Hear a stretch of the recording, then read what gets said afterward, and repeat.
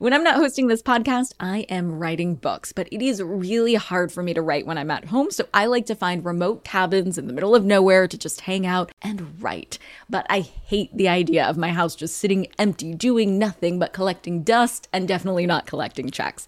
And that's why I'm an Airbnb host. It's one of my all-time favorite side hustles. Other popular side hustles are awesome too, don't get me wrong, but they often involve big startup costs. By hosting your space, you're monetizing what you already have access to. It doesn't get easier than that. And if you're new to the side hustle game and you're anxious about getting started, don't worry, because you're not in this alone. Airbnb makes it super easy to host. I mean, if I could do it, you could do it. And your home might be worth a lot more than you think. Find out how much at airbnb.com/host. Hey guys, are you ready for some money rehab? Wall Street has been completely upended by an unlikely player, GameStop.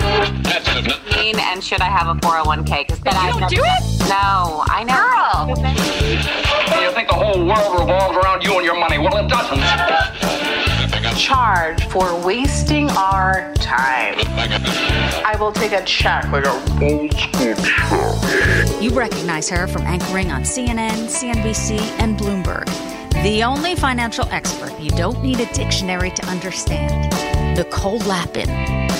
I can't even imagine what it feels like for people who have spent their whole lives living in New Orleans to first go through Hurricane Katrina and now through Hurricane Ida. At the time I'm recording this, over 1 million homes have lost power and many people have lost their homes. It is truly heartbreaking, and I encourage anyone who is feeling that heartache as well to do something to help. If your spending plan is tight and can't donate money, don't count yourself out of the relief effort. You can still help.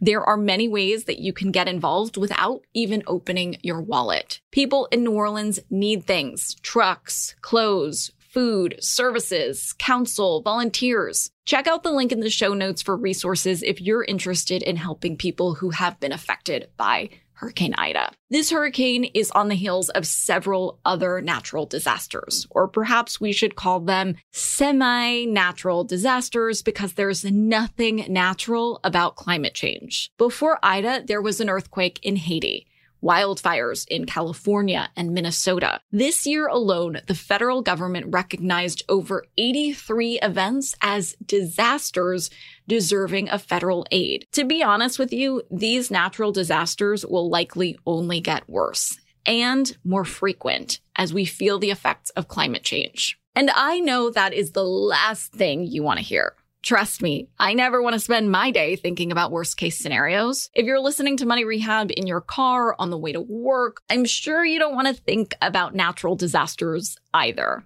But you need to face the music now, or you could be in some deep financial trouble later on. In 2019, natural disasters cost $24.4 billion of insured losses. I wish the financial world was rainbows and butterflies and free money all the time, making it rain.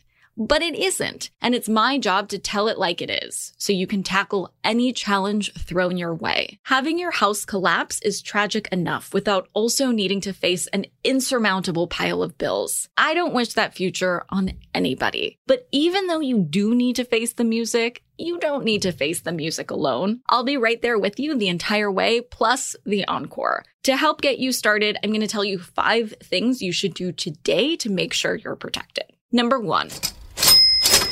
Ask yourself, does your insurance have your back? I am going to say this one more time for the people who are turning the volume down. Check your insurance plan now. If you're a homeowner, it's extremely likely that your current homeowner's insurance plan doesn't cover you for the full range of natural disasters the world will see in the next 10 or even 5 years. Typically, homeowners' insurance plans don't cover flooding or earthquakes. If you're in an area that's at risk of a particular type of natural disaster, make sure you have the proper coverage. If you don't, you need to switch. I know that's annoying, but there is no other solution. It is a headache now for sure to switch insurance providers, but I promise you that the inconvenience of switching an insurance plan is magnitudes better than the stomach-dropping realization that your insurance plan won't help you when you need it most. Number 2.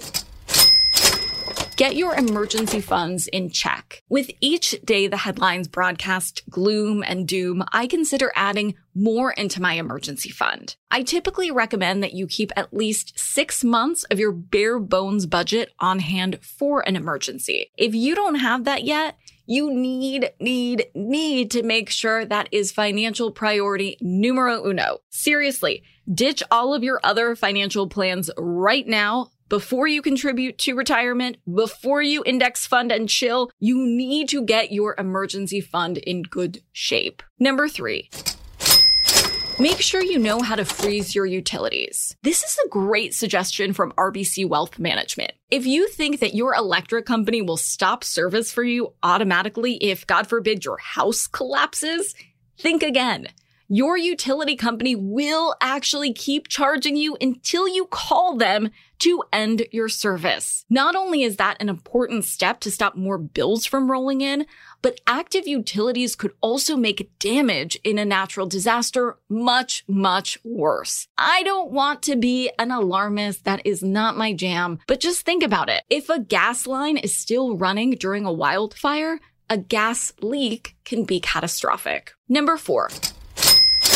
Do a personal inventory. If something happens to your belongings and you need to file an insurance claim, you'll need to have records of everything you own and how much it costs. It's time for one of my most favorite activities, making a super organized mega spreadsheet. This is a Sunday afternoon activity that your future self will thank you for. In this spreadsheet, at the very least, you should include pictures of your things, but you get bonus points if you can include the receipts and serial numbers. To hold you over until you have time to go full Lapin organization label making mode, take a video of yourself walking through your house and take some verbal notes about how much your items are worth. You might feel a little weird talking to yourself about your stuff, like you're leading a museum tour through your life, but it's a start to get you the proof you'll need to have any productive conversation with an insurance company. Number 5. Get your documents in order. If you lose your home in a natural disaster, you can apply for aid through organizations like FEMA, Federal Emergency Management Agency. However, in order to do that, you'll need to fill out some paperwork and confirm your identity many times over. Also, if you're evacuated out of a high-risk area, you'll need your documents for travel, like your ID, driver's license, maybe even your passport. Are you starting to get the picture? After a disaster, you'll need a lot of docs. And if those docs are lost in the damage, well, that's disaster number 2. Keep backups of all your important pieces of paperwork in a fireproof safe box and in digital records. At the very least, you'll need copies of your passport, driver's license, birth certificates for yourself and your family, social security cards, health insurance card, the title and registration of your car, and the aforementioned inventory of your household items. For today's tip, you can take straight to the bank, take a deep breath, and do some research on the risk factors of where you live. It's as simple as this. In order to know what your insurance should cover, you should have an understanding of the risks in your area. I know that this is a bummer, but I highly recommend you do this. FEMA has a website on your state's disaster history, which I also linked in the show notes. By planning for the worst now, you'll be 3 steps ahead in case anything happens. Hopefully, you'll never need to use your insurance, but when it comes to insurance, it's better to be safe than sorry. Money Rehab is a production of iHeartRadio. I'm your host, Nicole Lapin. Our producers are Morgan Lavoie and Mike Coscarelli. Executive producers are Nikki Etor and Will Pearson. Our mascots are Penny and Mimsy. Huge thanks to OG Money Rehab team Michelle Lands for her development work, Catherine Law for her production and writing magic, and Brandon Dicker for his editing, engineering, and sound design. And as always, thanks to you for finally investing in yourself so that you can get it together and get it all.